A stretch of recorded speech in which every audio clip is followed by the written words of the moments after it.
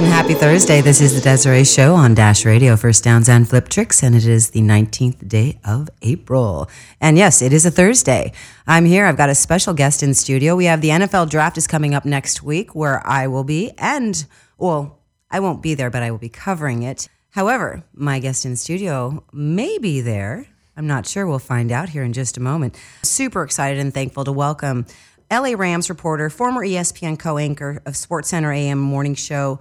She's a social media manager for National Geographic's Wildlife. She exploded their social media from 300,000 to 6 million in a year. She's an athlete, Syracuse alum, New York Yankees fan, who still has an 80-mile-an-hour fast pitch, from what I understand. I can hit. Oh, you can hit at 80 miles an hour. Nice. She's bilingual. She's got a list of accolades. I could probably keep going for about an hour on the accolades. Great. I'll just stay quiet. This is fantastic. She got tons of broadcasting and marketing assets and experience. She produces things from top to bottom, from in front of and behind, and obviously a ton of marketing with, as she demonstrated with National Geographic's Wildlife. In addition, Nike brand ambassador and reporter, I believe. Yeah. And then the list goes on and on. Says you did your homework. This is crazy. So, and she's even got the ability to make a scarf interview an NFL player, which is, for me, like, that's a huge one. So without further ado, I'm super thankful to welcome Serena Morales. Yeah, no, thank you for having me and knowing everything about. I feel like there's nothing for me to really say. You got everything. Okay, we're done. All right. See you later, guys. Yeah, I will not be at the draft. I'll be hanging tight with the coaching staff in Agoura Hills or in Thousand Oaks here in Los Angeles. So I will not be there. We're 31st pick. The Rams are known to give it away at times, so we'll see what happens. But I'll be hanging tight and watching magic happen come draft. Yeah, they're not too many. I want to say that, like, 31, 94, 99, 133, 169, 203, and 251. I mean, we're later. Not even a second rounder. And, we're kind of stacked. I mean, I don't know. You guys paid attention to the Super Bowl. We were there. Yeah. We were in that game. We didn't play as well as we wanted to, but we made it to the game. Huge, and I want to talk to you about that as well, because that's sort of your experience getting here last May, and I mean, I would imagine a whirlwind in a lot of wonderful and probably ups and down ways. Moving from the East Coast to Los Angeles, but which is fantastic usually. However, sports demographic, I don't know how that was for you. I would imagine that would have been a little challenging, not so much for you and your prep, but of the fan base. Yeah, it was probably a mixture of everything, personal and career-wise, professionally. Last year, it was a little over a year ago in August, I found out ESPN was letting me go as well, and there were about 400 on-camera anchors, reporters, the whole shebang being laid off. And I missed that first huge round, and then they had the trickle effect, and I was one of those. And so it was sort of like a big, like, everything happened at once. I was with someone, I was dating a guy for a while that we broke up, to get laid off from, working at your dream job. And then I went overseas to take sort of a vacation, like, eat, pray, love, let's do this situation. Did you go to Italy? I didn't. I went to Bali. I went to Indonesia by myself. And I'm usually traveling by myself to random countries because with my job, this, like, it's weird to schedule around your friends. So I'm just like, you know what, I'll just go on my own. It'll be fine. And I've been doing this for years. Went to Indonesia, and I got dengue fever out there. I got bit by a mosquito. Oh, my God. I was hospitalized. I really was like, I thought there was a moment where I was like, I might not make it back to America. So I was in the hospital. Shout out to my boy, Amin Al-Hassan, who works at ESPN. He's an NBA insider. And he basically FaceTimed me. I was asking him, like, what's our ESPN insurance? Am I going to be covered out here? Like the random things you're like, oh, thank goodness I'm still covered by insurance. And thankfully, I have someone who will pick up the phone right now, and I'm not freaking my mom out. Found an emergency room, and the whole, like, I came back, I ended up staying out there once I healed, because I was like, oh, it'll take 7 days to heal once I'm good. Okay, I'll stay here. So I stayed another week. Okay. I came back. So it was just a tough mental, like, year for me. I was looking for work work in this business is very hard to come by. So I'd never covered a football team to this capacity in this detail. So it was a bit of an intimidation factor for me going into covering a team where, the head coach, Sean McVay, is a savant of his own. He's my age. So I'm just kind of like, I can't do this job. This is I can't do this. And thankfully, the guy who hired me, Jory Hirsch, and all of the Rams, you go through the process, but they were like, nah, man, we feel like you'd be good for this job. You're going to do your homework, all that. And now I'm watching film with the scouts. Like, I love the X's and O's game plan. Like, I'm a big fan of watching the game itself, not following the ball. I grew up playing baseball in the Bronx. So, having another sport to really understand the X's and O's has been actually really exciting. I'll take the challenge. Mama's had challenges, and I'm like, I'm done now. But these are challenges that I would gladly accept. So it's been a great year. And then, going to the Super Bowl your first year with the team, I'm not mad about it. You got to feel a little bit like a good luck charm, too, in some capacity. Oh, I totally told Joe Barry, the assistant coach of the Rams, I was like, by the way, this is me. And he was like, oh, for sure. I told Sean. I told him. I was like, okay, just we're solid. Glad that we're on the same page here. Oh, awesome. And I love that you bring up the X's and O's because that's what I like and that's what I watch for is who's blocking. And, I watch the line and I watch, you just watch all the details, and being privy to actual game film is really special as well. Yeah, and I'm spoiled to death because, I go to the Super Bowl the first year I cover this team, but also I'm spoiled because the coaching staff, like who the Rams are internally as far as like what is being fueled and the oil that's pumping this team is fascinating. Every coach is hand-selected by the top, and it really goes down. The fact that the Rams have male cheerleaders, and that's okay. Like, these things, you think about the NFL, and you think about the reputation and how they, as a whole, there's a lot of conflict with it, but as far as the Rams and what they represent for the NFL, I think is a really great thing. And for me to be part of that alone. And then for them, to be like, let's get her in a film room. And, the scouts that have helped me, understand things. And for, again, learning from someone like Sean McVay, who's this, offensive savant, and to watch some of the things that he does, having our wide receivers as blockers and act as tight ends practically, and to see the 11 personnel that we run over 90% of the time, and to see that system work so well, I'm like, oh, man, like, put me out there, coach. I think I could try this. I could. Yeah. Like, it almost makes you feel right. Like when you master something, they say the master makes it look easy. It's not easy, but they make it look very easy. Like we make our jobs look pretty like decent. Like I could do that, but it's that you've mastered it so well that to the human eye, it's like, oh, okay, I understand the basics. All the stuff that's going on behind is what really is so fascinating. And so for me to be able to look at Sean's, work and be like, okay, he's making this look easy, and then understanding the complications behind it all. I'm in love with it all. Like, it's great, and it's been great to be with this team. I love these guys. They treat me like they're brothers. Unfortunately, it's been nice to, they started their off-season practices, and for some of the guys to be like, oh, you're good? Where are you? Like, what's happening? I was like, dude, I'm still healing from tonsillectomy. I haven't had food in a couple weeks. And they were like, oh, okay, we didn't realize that you were out. So for them to miss me and to feel like I'm part of this family has been cool. Right on. Yeah. And I did want to mention, it's really, that was actually one of our windows to be able to have you in, as well as this recoup time. And I'm so glad you're recouping so well. Yeah, I know. Like, I'm out of work, so I'll be back Monday, guys. Okay. So it's okay. It's okay. You'll ready be there. To go. Yeah. Because practices for Chargers, I believe Monday. Mm-hmm. And then what is it? Thursday, obviously, there's meetings with the coaches. Yep. I'm assuming the same for you as well, same schedule. Yep. And both the LA teams started back on the 15th last Monday. So. Yep. I know, they're all ready to go. It's kind of wild. It's kind of cool, yeah. And especially our season was cut short for great things because we were in the Super Bowl. I'm like, already? Are we doing this? This is happening right now? Okay. Oh, we're back. Okay. So. Yeah, but then it's sort of like shotgunning a near beer almost, because then we're back, and then we're not. And then the guys leave in June, sure. First week in June, and then they're not back until August. For sure. But it's like that. Okay, good. I can do this. Yeah. For me, I can do this. Now, this team,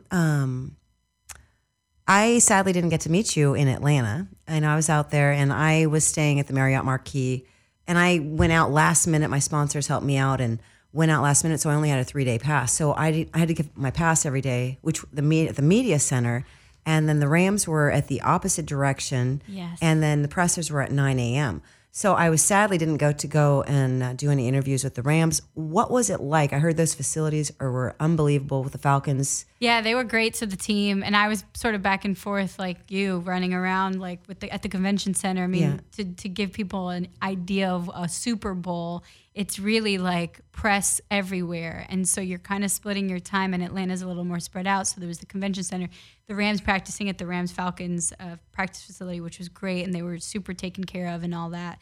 But yeah, and then pressers were very early in the morning. So if you were down on Radio Row or anything like that, it was almost impossible to get kind of back, go back and forth. So yeah, I had even split my time like pretty. It was a rigorous. I was working on features on Sean McVay. I actually went back to his high school. His high school was like 10 miles away from. A lot of family out there. Oh yeah, tons. The head of security for the Super Bowl, like, so our head of security is Dave Love. Shout out to Dave Love, he's awesome. But for the Rams, but then he hired obviously local Atlanta police to help with all of the security that's involved in Super Bowl coverage, and was actually Coach Kopp was his coach in football, and he was the person in charge of watching over Sean McVay at the Super Bowl. Like, what an insane! And so I got to talk to him. I got to talk to a bunch of his old high school coaches, some of his teammates. His father was out there, and it was really incredible to experience. But yeah, the splitting of press and covering practice and all of that was insane. Yeah, no, and then everyone's like, "Oh, the parties." I didn't go to any parties, but I mean, I was stoked to go to dinner, like at the hotel. Oh yeah. Now, this team was really special, and you spoke on Sean McVay, on Coach McVay. I also want to say on the opposite side, you've got the defensive coordinator in Wade Phillips, who love is. Him. I love Wade. I remember when he was at the Chargers, and obviously another person of lineage. With football lineage, or genetics, both. What was the contrast, and how were you welcomed by Wade? Wade finally followed me on Twitter, guys, so I'm official. That's cool. That's really cool. He is funny on Twitter. He's hilarious on Twitter. Wade, as soon as I got to the practice facilities, I was sort of like, oh crap, that is Wade Phillips. I have actually downloaded. We drive a lot in LA. I downloaded his book on audio, and so he's a really good book out. I listened to last year, and so I had already done my homework on this guy. But man, he is like the man, the myth, and the legend. And I actually said this to him in an interview. I was like, I am here with the man, the myth, and the legend. He goes, more of the myth. And I was like, oh, wait, he's got these little he's one-liners. Self-deprecating too. Oh, for sure. And but it's cool now because our new tight ends coach is Wes Phillips, his son. And so it's been pretty exciting to now I've got both of them. And Wes kind of knows his father's sort of, one-liners, like the way that my dad throws these jokes and everyone's like, Serena, your dad's so funny. I'm like, no. This is all just a scheme. And that's kind of, I can see it already. But Wade has been great. He actually prefers to be, like most people are like, oh, hey, coach, how are you doing? He prefers Wade because it's like, my name. And so it's funny because he's the way that I have said, what's up, Wade? Like now I go out of my way to do that with every coach because I'm like, I want you to know that I know you as much as you know me, and this is a part of a family. You're more than a coach. And so that was something that was interesting, especially for a guy who's been in the league for so long, and everyone kind of calls him coach. Everybody, right, calls him coach. And so, he's a wonderful person to be around, very smart. He's serious, but you obviously can see that he's got this childlike interior that's within him, and what you see is exactly what you get, and it's pretty cool to be around. Yeah, the polar opposite person of Sean McVay, but in many ways it's sort of this comforting feeling knowing like they're taking care of each other. Yeah, no, it seems like a really special dynamic. And, and I have to say also that I read Bill Walsh's The Score Takes Care of Itself 2-3 seasons ago. And I was thought San Francisco 49ers were going to do good. It was like, and they were in a rebuild mode.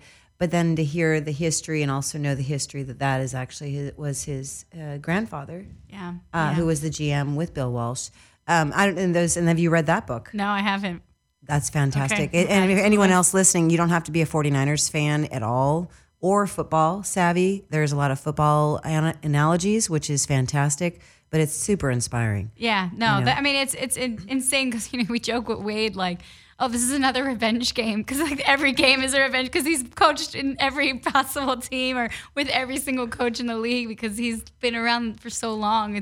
It's pretty crazy that in my time, you kind of go through the list of things that you've attended. I went to the NBA Finals where the Warriors beat the Cavs in Game 5. I was there, and you think about certain things that you've reached in your career and the people that you meet and you speak to. But I mean, one, Wade Phillips following me on Twitter, big deal. But two, just being around him and being around Sean, and especially, I'm getting Wade later on in his career, and I'm getting Sean at the very beginning of his career. Well, as a head coach, he's been around the game for forever. But, to catch him at this time and just kind of be able to see that up close, the progression that he'll make, long term is a really special. I mean, you pinch yourself as a sports person, just like what you're getting to experience.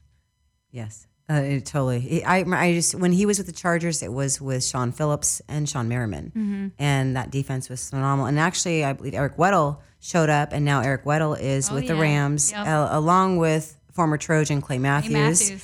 And then you had another interview you had to do, I know, with Blake Bortles. But Clay Matthews and Eric Weddle presence, you've interviewed both of them. You've interviewed all three of these guys. Yeah. What was it like for you? I mean, welcoming these guys, essentially, kind of being a welcoming person as well. Yeah. Right? And it's funny.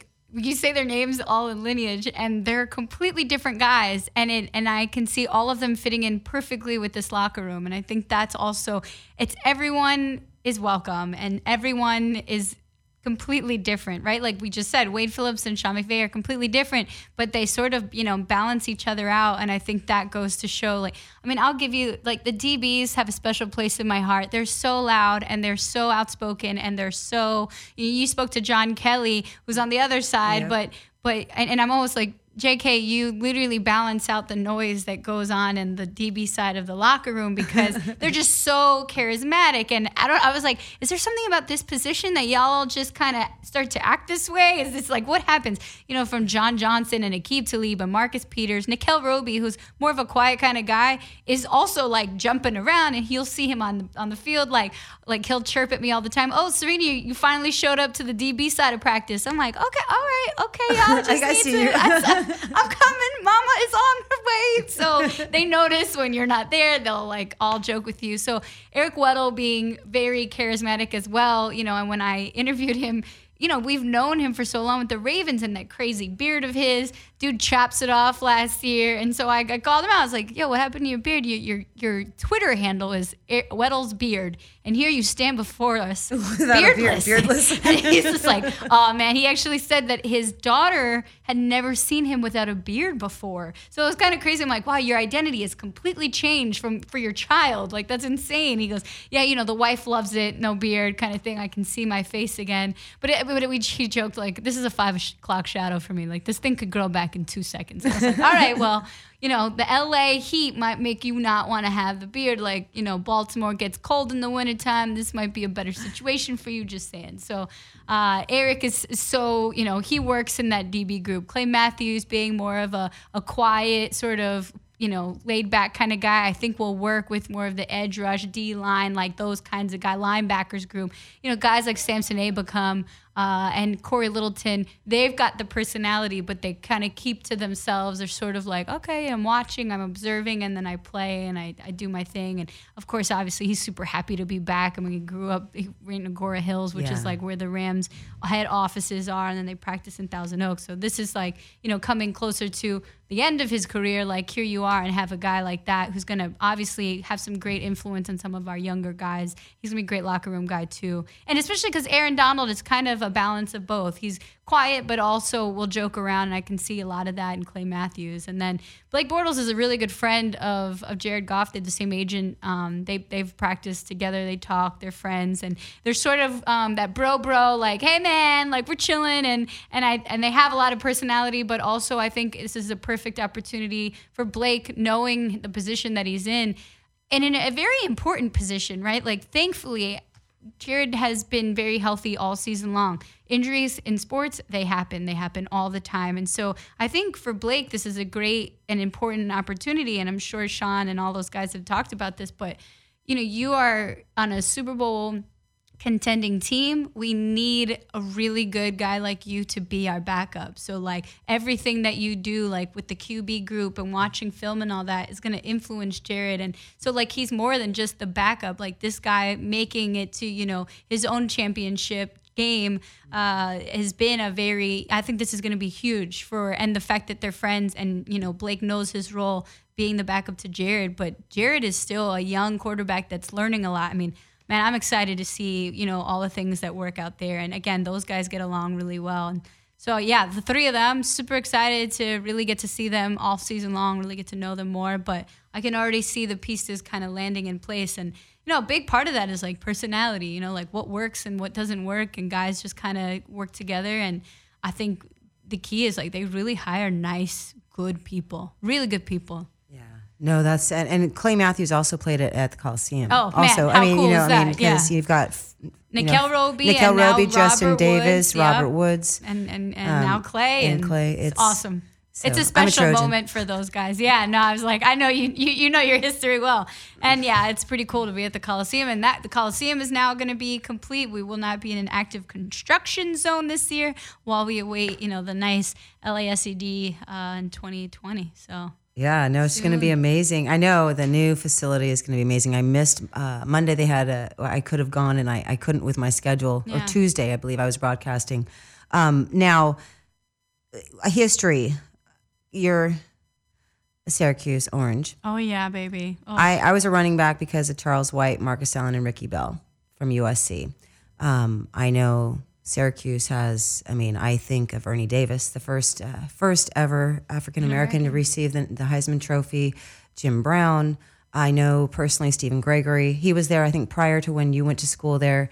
What is it?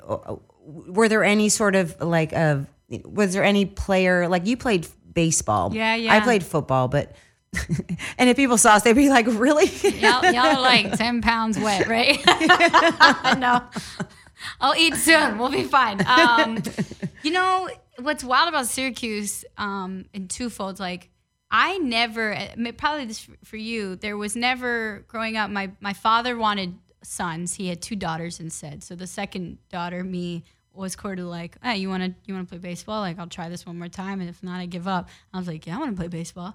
And then I got really good. Like, there was if you throw a person, any human being, man or woman or whatever, you throw them sports, they're gonna figure it out. It doesn't matter, like there are certain genetics obviously, but the way you take care of a little girl and the way you speak to a little girl will have psyche effects the way that you would handle a little boy. And we're like, oh, it's okay, you can cry, oh my gosh, I'm so sorry, or like you're a little more gentle. And my dad and my mom just very, like my dad's Puerto Rican, my mom's Colombian, these sort of matriarchal backgrounds, like where you respect the mom. You like, it's like, nah, mama runs the show. She's the one at home, running things. Dad's out working. But my mom was very like, I gotta work. I'm a teacher too. So just not even having these conventional, stereotypical means of raising your children in the Bronx. They were like, you better freaking play. Like, you better be the best. And I was like, okay, I'll be the best. And so I really picked it up. But I never had, unfortunately, outside of League of Their Own and Gina Davis. And I was like, Gina Davis doesn't even play baseball. But I was like, oh, Gina Davis is my idol. And Tom Hanks is my idol because he was a coach that coached women's baseball. I didn't have anyone to look up to because I was like, there's no women that play this thing? Like, I don't understand.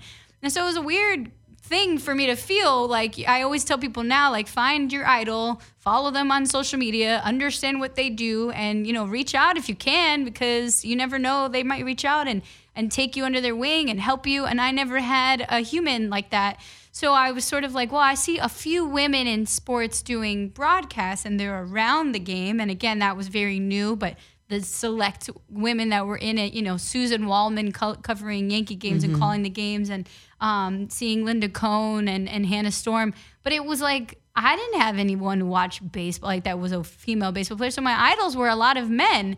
And so it was a weird time to grow up and be like, oh, I need to be like that man because that's the guy that I would like to emulate. I want to play baseball. So Bernie Williams was my idol. And Joe Torre, Don Mattingly was my idol. Joe Torre's my idol too. Yeah. But the guys that played the game, I was like, oh, I'm going to be those guys. So you start to dress like them and you start to, and this is where this whole idea of like being a tomboy kind of, manifests itself, because the whole time you're like, but I want to do that job, so I should do everything I can to be that person. And so getting to Syracuse, I played baseball until I was 18. The one time I was 16 years old, you get into the bigger leagues. And I know this was a question about Syracuse, and I'll get there. But there was a time I tried out for a baseball team. It was 16 years old, and I was at bat, and everyone on the field on the other team sat down on the field, and they protested. They were like, "You're not playing this game." And they protested. They were like, "We're not going to pitch you the ball. We're not going to play the field. You could hit a home run. We wouldn't give a damn. Like, you are not playing in this league." And they protested me playing in the league. And I was like, this is real. Like, this is 2000s. Like, I didn't realize this is like a real thing. They sat down on the field. I was so embarrassed. My dad was at the game that day, oddly enough, because it was like the first game I was going to play in, like, this league where they're pitching 80. Like, this is right before you get picked up to go play college baseball. And I was just kind of like in shock. My whole life I had been sort of sheltered behind my parents, who were sort of like, if you're good, you keep playing, we'll help support you. I was around kids in the Bronx who also just knew me as, she's the chick that plays baseball, let her play, whatever. And so to be treated this way was sort of like a culture shock in a lot of ways. And so I played another season in that league just because I have too much pride, which is a great thing and a bad thing too. And finally they were like, you really should, focus on softball more. And I was playing on the softball team, but I also wanted to play baseball. Softball's the girls. It's still, and it's amazing what the girls are doing. Not to knock softball, but not at all. But I think there is this like, if I had played softball my whole life, if my dad had put me in softball my whole life, I would have loved softball. And I didn't. I played baseball my whole life. And I loved softball. Bless my coaches, because I'm like, my swing was off when I started playing softball because it's a different swing. It's just, all of it, like they called me Special K because I struck out all the time when I started playing softball from baseball. I was just like, what's happening? I thought this was easy. And the games are different. And, I really do. I loved baseball. It was what I knew. I watched the Yankees all the time, every night. It was sort of like, that's what I do when I get home. And so, I didn't really have this relationship with softball the same way. Nonetheless, a lot of the coaches were like, you're very good. You should really go and put your effort somewhere else. And so that's where you see like these things sort of trickle out, and why we don't see a lot of women in those stages. But thankfully, you did have the Susan Waldmans and the Linda Cohns and those women to like set certain, standards nationally to, give me hope. Like, maybe I should go into journalism. And so I get to Syracuse. I'm a kid from the Bronx. My accent's more like this than the way that you would hear me on the Rams.com. And at that time, I was sort of like, what's happening now? Like, I can't play baseball because I'm a woman, and now I'm here and I can't get, I didn't fit in at Newhouse. Newhouse, the School of Journalism, one of the top journalism schools. I just knew I should go there because they had just won the national championship in 2003. Carmelo Anthony and that squad, Jerry McNamara, won the national championship in basketball. And so I was like, I feel like I should go there, Pa. And he was like, yeah, apply, whatever. Not realizing it was a private school, like all this stuff. And my dad's like, you want to go so far away? You want to leave the city? I guess you're still in New York, da-da-da. It was a very weird thing for a Bronx chick to like, again, most kids, it's a normal, like you go to college. Like my mom could have put me in CUNY. Like when you're in college, and I'm like, it's not the same. Like you got to go to the best school. I didn't learn that until I was there. So it was another culture shock for me. Like I can't play baseball. And now I'm not fitting in with the rest of the journalism kids who have planned their whole lives to basically be, the next Aaron Andrews or the next Mike Tirico or Bob Costas, right? Like I was sort of like, I don't know, I like Susan Waldman. Like I didn't even understand the concept of this world that now I'm in.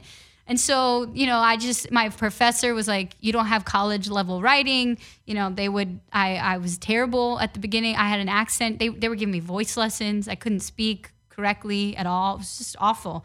So it was terrible. So like for me, yes, going back to, players or things that influenced me, I really turned to the basketball team more than anything else. I ended up tutoring the athletes there. Jamil McLean, one of my favorite guys on the football team, actually played for the Ravens, played for the Giants for a little bit, and now is I forget the exact title, but he is like one of the guys for the Ravens, the top guy for the Ravens, who works with community service and helping the players get involved in the community.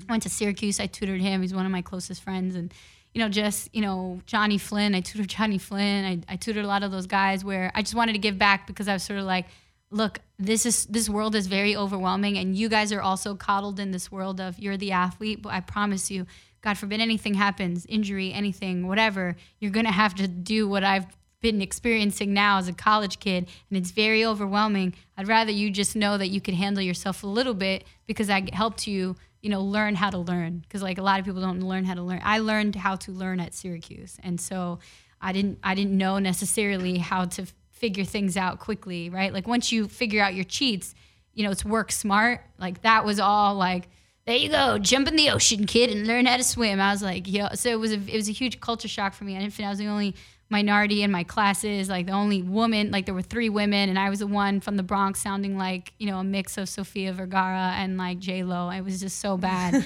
So yeah, I got through that. But yeah, I mean, I've always come back to sports somehow, even though it took me a while to get even in sports after even knowing like everything I know about baseball and the game itself. It took me forever. I graduated in 2008. Market crashes. That wasn't like it's a horrible year. It was an awful year. I got really depressed that year. It was awful. My mom was like, "What's going on? You're not yourself." I'm like, "I just went to this freaking school. I go through so much, culture shock. I come back, and then it's like, you're promised if you graduate from Syracuse University in Newhouse, the best school in the country for what you do, you'll get the job." Like, it was, right on the edge of we apply for jobs on the internet, but we could still call, like I would say 3 years before you could call on a newspaper and look for a job. It was right on that tether of where we are. I edited with VHS tapes. So like I was the last class to do that, but I was on this weird edge of like where things were changing. And it was awful. Like I couldn't get a job. I'm like, I thought I was promised this. The last class graduated got everything, and somehow I don't have a job. I was waitressing. I ended up moving to London for a year because I had no life in America. Wow, amazing. Well, no, but I love what you said about your parents because my parents instilled the same thing with us. My mom always said, "Why be a nurse when you can be a doctor?" Like, so that barrier never was there for me. So I never felt limited. And I jumped in, I got an internship much later, after taking a radio broadcasting class at a local college, jumped in, got an internship at a TV station in sports, didn't know editing, didn't know anything about, I could write. I used to shoot for all the magazines, ESPN, all the skate magazines. I shot photos and ad campaigns for, but I shifted and wrote, and there's such a difference between radio, TV, and like magazines or blogs. So different. It's a complete different, and so, but I said the Serenity Prayer a lot of times in the edit bay. And you wouldn't know. Because I was like, those guys don't even know what the hell they're talking about. They're not even athletes. So, I was like, who do they think they are? Like, they don't even know. Like, No. And then I would. And I'm grateful for what I learned. Right, you know. but it is this, it's weird. Well, one, all the mediums are very different. And two, there were a lot of times where I would get mad at some of the athletes where they're like, I could do your job because I already know the game. I'm like,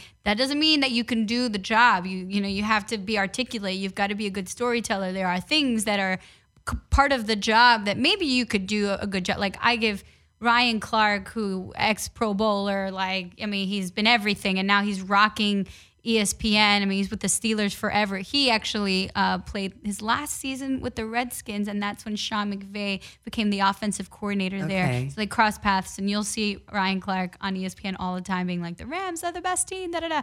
He's sort of the cheerleader for the Rams. I would give him that accolade. But he's like, he's great, but I'm sometimes like, dude, you got so good at your job being an NFL analyst, people are going to forget that you played football. But that's he's an outlier in those regards. Like he's done a lot of homework, and he does a lot of work to do that. And there is a lot of work and a lot of prep behind. People think, you can just, God, how do they have that job? Like, that's not cool. Like, get your homework done, kiddo. Yeah, no. And when the funny thing is too, because I never feel slighted because of being a woman. I skated with all the guys. I've always been one of the guys. Yeah. To the point where I forgot. They'd be like, "Oh, the ramp smells good because Desiree has perfume on." But I came from, my mom was Olympic diver, came to the United States sponsored by Gillette razors to train with Sammy Lee. My dad played minor leagues for the Red Sox, the White Sox, and the Yankees. So we had, my sisters, I can still throw 30, 40 yards with a football. This is what you know. It's everything It's just, you know. we never had limitations. And I feel like some people Until the rest of the world tells you, nah, you can't do that. But then you just keep going. Sure. Then you just keep going because you've already been instilled that go. But there is that psyche at one point where people are like, and I'm like, what? Why are you questioning me? I've been fine my whole life. And now you're making it complicated for me? Like I never, I mean, it does hit you at some point. In fact, and like it can go either way. For me, I actually have done more, or now I try to dress more feminine because I'm like, nah, I want you to realize that I can be super feminine, but I still am the person at core and I don't need to prove to you anything. But that's because I'm more comfortable with myself. But there were times where I was very comfortable, like, who doesn't want to wear sweatpants and a big t-shirt every day? Like that is so comfortable. And if you could dress like that, I would be fine. But it's also like, no, I want to show that if I wanted to be feminine, I could be feminine without anyone being like, you dressed up today. What happened? So I actually go over, which is still not over for many people. But to me, I'm like, wow, I'm wearing makeup today and I did my hair and I have heels on. It's very interesting, but I try and set that standard of like, this is normal. You see the guys all flashy all the time and no one questions them and they're athletes and they know sports. So why cannot the woman do the same thing? Yeah. And I've actually done it overly to make sure that I take barriers down. I take stereotypes away. No, that's cool. It is, because there is power, I think, in being, there's just power in being a woman. I mean, not, in sports, and I'm not talking about dressing clad or respect and grace and class, like really shine. And there are many out in the field, both male and female, that are showing that, and that's what I want, and like, so it's cool. You got some great scarf collection too. I know my interview. Sorry. It's cold out there. That was so good. Okay, so if you haven't, well, first of all, if you're not following Serena, you can follow her at Morales. Mm-hmm. And she's a great follow because definitely you want to follow her stories. That's where I really was like, wow, this girl is awesome. Like I want to meet this girl. She is funny. No, just a fantastic sense of humor. So gregarious. My scarf collection. Your scarf collection, but she's interviewing. She's interviewing somebody, and the caption is an interview. Roger Saffold interviewed by a scarf. I wear so many scarves. I'm sort of like, I don't know. As a New Yorker, I don't want to wear jackets all the time. It's probably weird to do interviews, so I'll just wear a scarf. But my scarves are massive because I'm wrapping them around like a blanket because I get cold. It's windy out there, so that makes me freezing. And the guys are like, seriously, wearing like a scarf now? I'm like, you would see me with a winter jacket if I could. So yeah, my scarf collection is often noted in interviews. No, the caption was fantastic. Now, I did speak to JK. I got a little couple of words from JK for you. Oh, goodness gracious. So let's see. Here we go. He's a peanut butter and jelly guy. He is, and I was able to share with him when he was in studio. And he said Serena's a big ass ball of energy. She is live. Yeah. I mean, it's tough too because, a lot of the guys think I'm in my 20s, which I will take. I'm so happy. But I just am like, guys, what in the world? He makes fun of me because he's a baby. I mean, he's 22 years old, I believe. He's 21. He's one of the youngest guys on the team. And so I keep up with him. I'm like, yo, don't be doing this. You're crazy or whatever. And it's been really great to, again, someone like him who was experiencing the NFL for the first time in his career. I'm really excited to see him go in year 2, again, behind guys like Malcolm Brown and Todd Gurley. And the wide receivers really take care of him. Like Robert Woods is such a wonderful person that he sits across from Robert Woods, and I can see there's a nice mentorship where you probably noticed this. John Kelly has an old soul. Like that dude listens to like Aretha Franklin and Donna Summer as much as he listens to, whoever's out there now, right? Like there is this like Migos. Like he is legit in the like. You could see him wearing like bell-bottom pants. He probably owns a pair, and I really love that specifically about John Kelly because he is a ball of energy as well.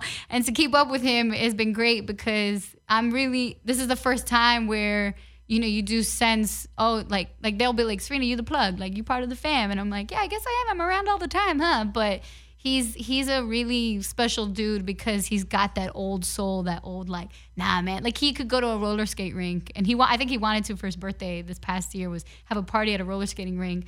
And I was like, that is the cool, like, who does that? And he's just like, you could see him like back in the 70s, like that's his era. Yeah. No, he is special. He's in the wrong era. He's super, well, he's just, I think he's got this, he's an old soul, you know, but he's got this, such a graceful humility.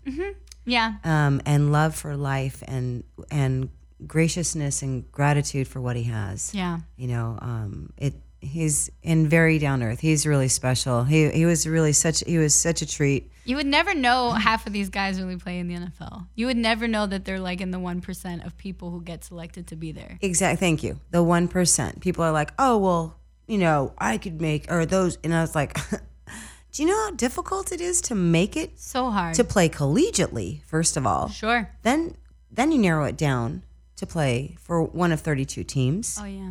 I mean, it's unbelievable. I mean, it's... I give Aaron Donald all, like, the praise because that guy's humility is one... It's almost... I've never seen it. It's unprecedented. He is one of the highest paid players in the NFL.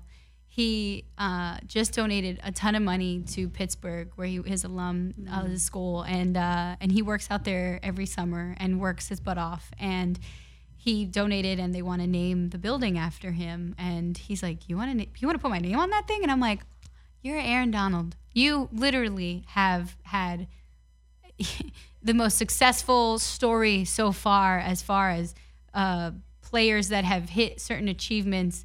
You know, the way that he carries himself is so, I mean, I wish that would be replicated, but it makes him who he is. And it's really cool to be around him and experience the game through him because he's never too big for an interview. He's never too big to say hello. He's always looking at his kids. You know, he drives the nice cars and stuff because he can, but it doesn't mean that, like, he's very... aware of what I didn't have, and that's like really. And again, this is Aaron Donald. Now, John Kelly has the same, you know, personality as far as like being humble, and I think a lot of those guys you would never be able to tell that they are. But man, I mean, there's something really special about Aaron Donald. I've never ever seen him out of character or out of anything, and I can't imagine how tough that is to be on a consistent basis. You know, to be, you know, out in public and be noticed all the time and to carry yourself the way that you do, and he does it. That's awesome. I'd like to come, you know, and you mentioned as well, and I keep saying that, you mentioned as well. Like that's been my theme tonight, whatever it is. There is something very special with the Rams inside that locker room. I got to witness that with the Chargers this last season and watching and covering the team for 11 years. But there was something very special about the players, you know, and I look technical. I look at technical stuff as well. But like when you're like this last season, I would have guys move things to make room for me to sit down on the bench next to them, which I don't expect. And it's never happened. I mean, there's, you know, guys have, you know, welcomed me, you know, but not like that. And to see the change in some more, not prima donna, but more sort of me players to shift in that locker room. It's a really special thing to be able to be inside of, to see firsthand. Yeah. And a lot of similarities. Notice some of that, to notice, I mean, as reporters too, or people in media, you know, you go into situations and half of your reporting is not asking the question. It's like taking in certain, you know, things like, what is that person doing right now? Are they keeping their head down while all the reporters are around talking to their teammate? Are they aware? Are they joking around? Are they comfortable? Like, there's a lot of things like that. So you kind of know when locker rooms are kind of standing together because they do things like that. And sometimes it's the action more than the words that they say. Yeah, I mean, in hugs, obviously, from players you know for quite a while. But I mean, it's just this, it's really cool. And I had a really weird experience last year happen. Brandon McBain came back and he had been in Omaha for his daughter. And she had a heart problem. And so... anyways, the family was back there, so he missed about 6 weeks during the last part of the season. And I'd sent a card, you know, just to send love and hugs to them and him and his family. And, he came back, and I just kind of said, I've been praying for you. And, I just, that was it. And a few moments later, this is around playoffs, which, like the locker rooms, it's like from 20 people or from 10 people regularly to 25 to 35 to 50. Yep. And the next thing I know is his daughter had passed away. And I kind of, should I've asked? I didn't ask specifically. I just let him know that I was praying. I didn't want to bother him. I wanted to honor his privacy and just let him know that I was praying for him and his family. But then I thought afterwards, should I have asked? When this comes out much later, or 10 minutes later, that was one of the heaviest things, I think, and I've thought it over in my head and regurgitated it and thought, no, he knows. Yeah. He knows I was honoring, because that's the other part, is that you get to know some of these guys and you are a reporter, but I'm not there to tear down stuff. I'm not there to look at and try to reveal something. I'm there to see the good stuff. Like, there's so much good, and even growing through adversity, there are good points, Sure. And I think let's be real. It's really hard to be a player in the NFL or in the NBA or in the MLB. It's really difficult to do those jobs because there's so much, a lot of the guys always say it's more of a business, Serena, than you realize. Like, they come in and they're like, okay, now I'm going to be a professional athlete and my job will be to work out. Your job is like a quarter to work out, a quarter to, watch film and understand that. So like half of it's the game and the other half is business. Going out and being part of the community, every Tuesday. Oh, every Tuesday. And more. And or more. Yeah. And going out and, again, being a representation of this team and going out and doing other, like, half of it is business. Also preparing yourself, because the NFL life expectancy for career-wise is, 3 years. So you got to prepare, like, okay, how am I going to manage my money to last me a little longer? Where am I going to invest? Like, literally half of that time is spent talking to your accountant and your financial advisor, and the other half is football. But it is really more of a business than anything else. And I think that's where, again, someone like you and I would probably go more of, like, the game plan is always going to be covered. That it is, the Monday through Sunday grind of covering the NFL. But then there's a lot of stuff that, I don't think we realize as fans of the game happen all behind, closed doors, which sometimes is more fascinating and sometimes might trigger a certain response in an interview that you wouldn't expect. Mm-hmm. And, I always think about, my mom was a high school Spanish, English as a second language teacher. Yes, she was a teacher. My dad worked for the projects. And, she used to help her students learn in classes who didn't speak any English by taking improv classes. She would give us improv classes. So I've taken improv since I was a kid, and I think there's some unconventional means to doing that, and then taking and studying journalism, right, at Syracuse. And so for me, I've actually always noted that because of my improv background and because I ended up going to Syracuse and having this interesting culmination of skills, I find that the act of journalism and the act of interviewing someone as like a math problem, and yet I'm terrible at math, but it's almost, math is always, what I love about journalism, math is always 1 + 1 = 2. It will never change. That is the standard. Like, you can't change that at all. But if you, Des, asked John Kelly a question, and I asked the exact same question to John Kelly, 1 + 1 does not equal 2. The question that you asked, what did you do today? He will give maybe a completely different answer that he gives you than he gave me. Why? Because circumstances have changed, or certain things, or who knows what John Kelly was feeling that 1 second. And I asked him, 20 minutes later, and someone threw something at his head and he reacted a completely different, what did you do today? I'm like, well, Robert Wood just threw something at my head. And so I get a completely different answer. So the magic of our jobs is sometimes like, how can I get 1 + 1 = 1,000? Because the 1,000, like, even if I ask the question, I might get the 1,000. I might get $1,000 out of that kid because I even though I asked the same question. And that's where I find, our jobs to be so freaking fascinating, because 1 + 1 does not equal 2 when it comes to how we do the job. And that is the most exciting part of anything I could ever do in my life.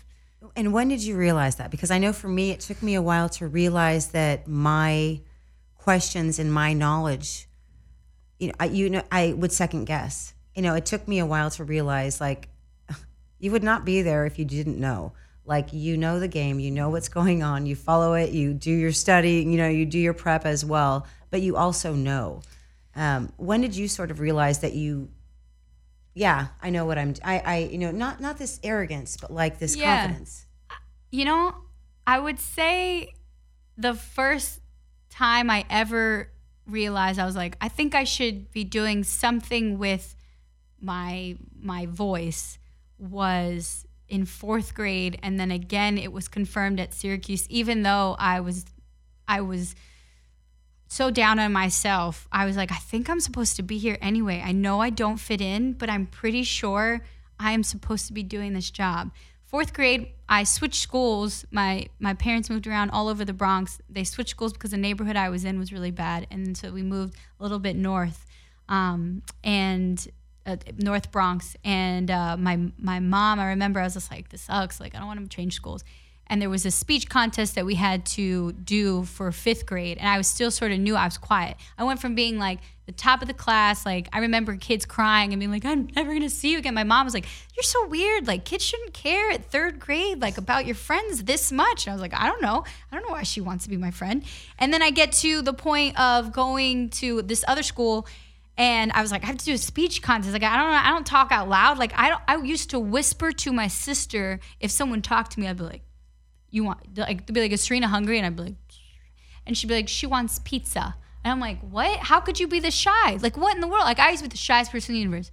So I go and I have to do this speech contest, and I ended up writing about the Yankees. It was the most memorable event of your life. And I had the Yankees winning the 96 World Series is the most memorable event of my life. All the things, I lost my tooth, I get money from the tooth fairy, Santa Claus, all that. And the most memorable event of my life was the Yankees winning the 96 World Series. And I was like, I had in detail everything that happened in Mariano Duncan and Rivera and every single thing to the last play of the game, catching the ball, and like Charlie Hayes, like, oh my God, it was amazing. I write all this and I give this speech, and I win 2nd place in the speech contest. And I was like this little kid who didn't know anything, and everyone was like, who the hell is that chick? Where's she coming from? So I get there, and that's when I was like, maybe I'm supposed to be doing this. I was shy this whole time, and all of a sudden I just gave a speech, and this was great. And it was in front of like 300 kids, and I was like, okay. Get to college, and I'm like, I don't fit in here at all, but I swear that, like, there is someone necessary to be able to do whatever the hell I think I should be able to do. And again, it doesn't get to a point later on in your career where you're like, I think I should be appreciated. The one thing I'll say too is, as a Latina from the Bronx, like, I speak Spanglish, I'm loud, obnoxious, all those things combined. I will say that, like, bless people who are like, well, why? They will always ask, why don't you go into Univision? Why don't you do Telemundo? Why don't you do all these other things? I'm like, nah, yo, I'm from the Bronx and I speak Spanish. And it's terrible Spanish, but like, yeah, I could probably go into those things. But I'm like, no, I want to run with the main dogs. I want to be with the Rams. I want to be top dog. Like, I grew up watching the Yankees. They've always won to me. They didn't set their sights on like, if we make it to the postseason, it'll be okay if we lose the first round. No, it's always like championship or bust. And my life has literally been replicated of like, oh, I watched the Yankees win, then I need to apply this, like, I need to be top dog, I need to be national, whatever, or like bust. Like, I failed myself. So it's pretty crazy. So I would say 5th grade speech contest and Syracuse, where I didn't fit in at all. And yet I was kind of like, I should, add enough support from my family to be able to say, I think you belong here. I don't know what it is yet, but, I had really good mentors, Harold Tamara, who was like, I think you belong in this business. You might not feel that way. And I'd go home crying some days because I was just like, this isn't for me. My voice is weird. As a kid, they called me Chipmunk because my voice was so high pitched because I was so nervous and awkward that it would get too high. And, getting back to, I'd be crying to my mom on the bus going back from like Newhouse to my dorm room. And I'm like, this is not for me. I don't fit in. And people were like, just stick it out. I think you belong here. So it was other people telling me it. Now I'm like, all right, like, let's do this. But there were times where I'm like, I don't speak English correctly. I'm terrible at grammar. I'm awkward. I make weird noises instead of ask questions. Like I might be like, "Ba-dum-tsh," and someone will give me an answer, and I'm like, how did that happen? How was I able to do that? So like some of that, it comes from improv, where I'm like, if I do this with my hands, would you say something? Maybe there's a possibility where most reporters will be like, here's a question I'm going to ask you. It's very standard and I'm going to go back to you. Yep. We don't have, who said the AP conversation was the way to do things? Like I'm messing up math completely because I'm throwing everything off. No, it's great. Because that was like Edelman. I interviewed Edelman in Super Bowl and about skateboarding because I knew he skated, obviously. So I followed up with Jim Kelly, who he acknowledged. So I was like, obviously everyone knows Jim Kelly.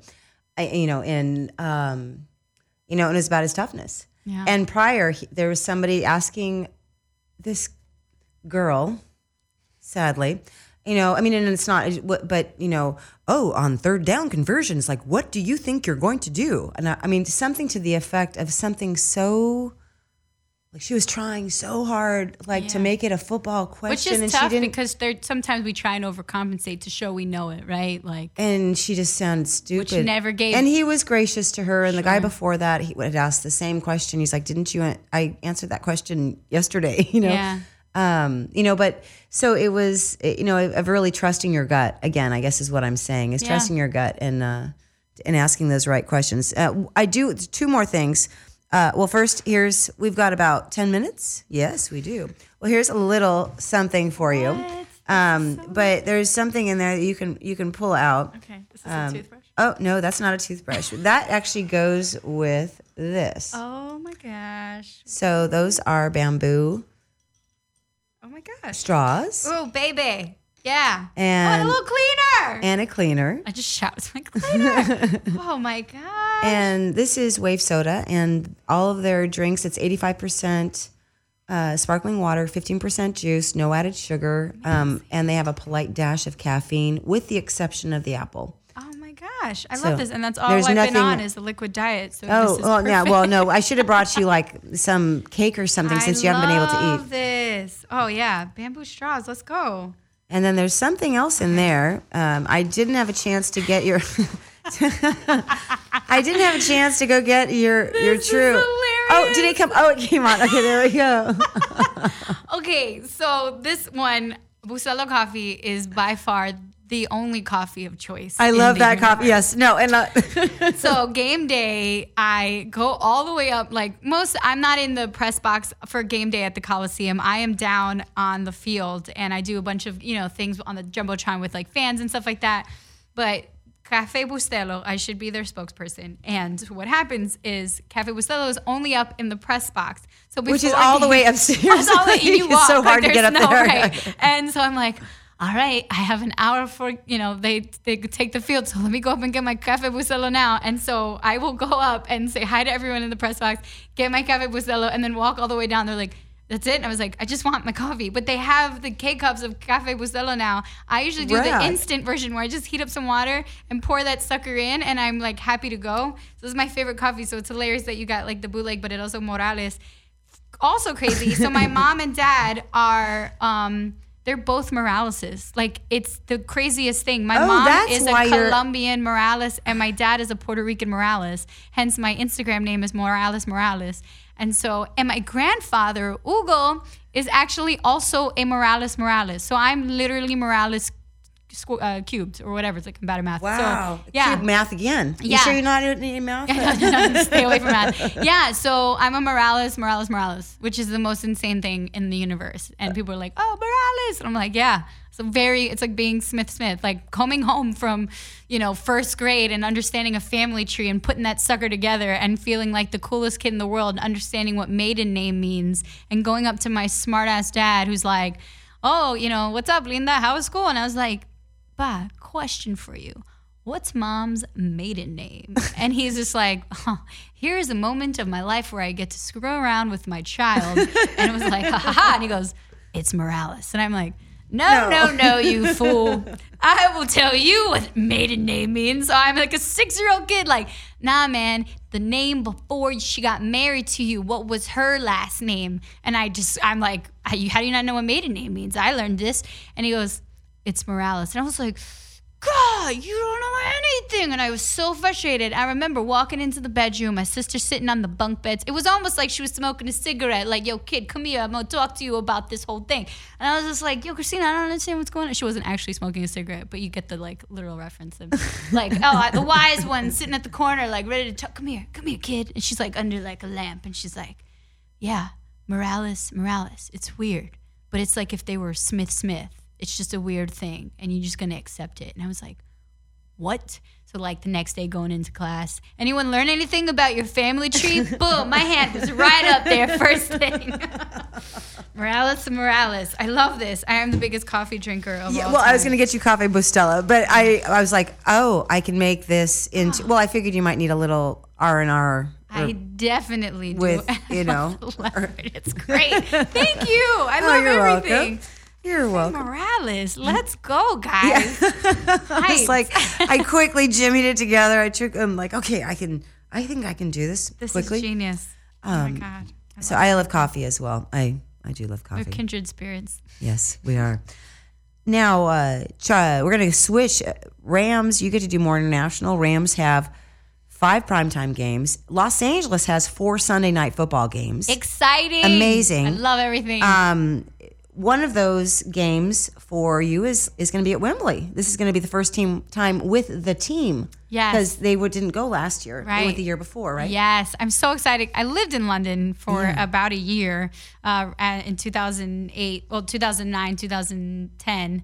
And yeah, it was great. It's really cool that we're going back. I've got friends I haven't seen in 10 years that I'm going to get back to seeing. And it's cool that the NFL is kind of branching out there. I think also the players are like, they love traveling. Like Todd Gurley actually said in a presser the other day, he had a lot of time in the offseason to travel, and he wanted to do that. And one of the things he loved the most was London. So he's like, I kind of prepped mentally to be back there, come game time. Right so on. It's super cool. Yeah. And to be a home game. And, for me, I'm so biased playing in the Coliseum and getting to do stuff with fans and getting the post-game interview when we win, on the field with the player, like, is so special for me, and getting to kind of get insights. Like, one of my favorite games was the Chiefs game where I was going to ask you about that Monday night football game that was supposed to be in Mexico City. It was right. The other and in Denver. You guys, were you in Denver as well? I was in Denver the whole time, and we find out while we're in Denver that the game is not going to be played. And it was just an insane week, and it was after the fires and after the Thousand Oaks shooting, and everything just happened.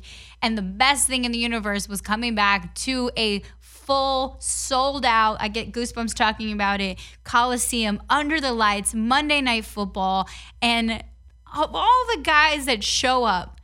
Samson Ebukam, like our linebacker, our defense played so well, even though the score might not have shown that, but obviously Patrick Mahomes and what the offense on the Chiefs side of things has been able to do is incredible. And like the guys that he has to throw to, incredible, right? And the run game, the whole 9. But for us to stick in there and for Samson to have 2 defensive touchdowns, and he is an unsung hero, and a lot of people don't look at like those position players, right? We look at the splashy, wide receivers and running backs and quarterbacks, right? Like that's kind of where we are. And an outlier would be maybe an Andrew Whitworth of some degree because he's been in the game for so long. But Samson comes through, and this has been my dude in the locker room. Like, we talk all the time. He makes fun of me because I love sugarfish in LA, and the sushi there is great. And he's like, it's not enough food for me, Serena. I need more food. And so, like, he always is like, you're recommending me something? Is it, like, for rabbits, or are you feeding like a human? And I'm like, okay, guy.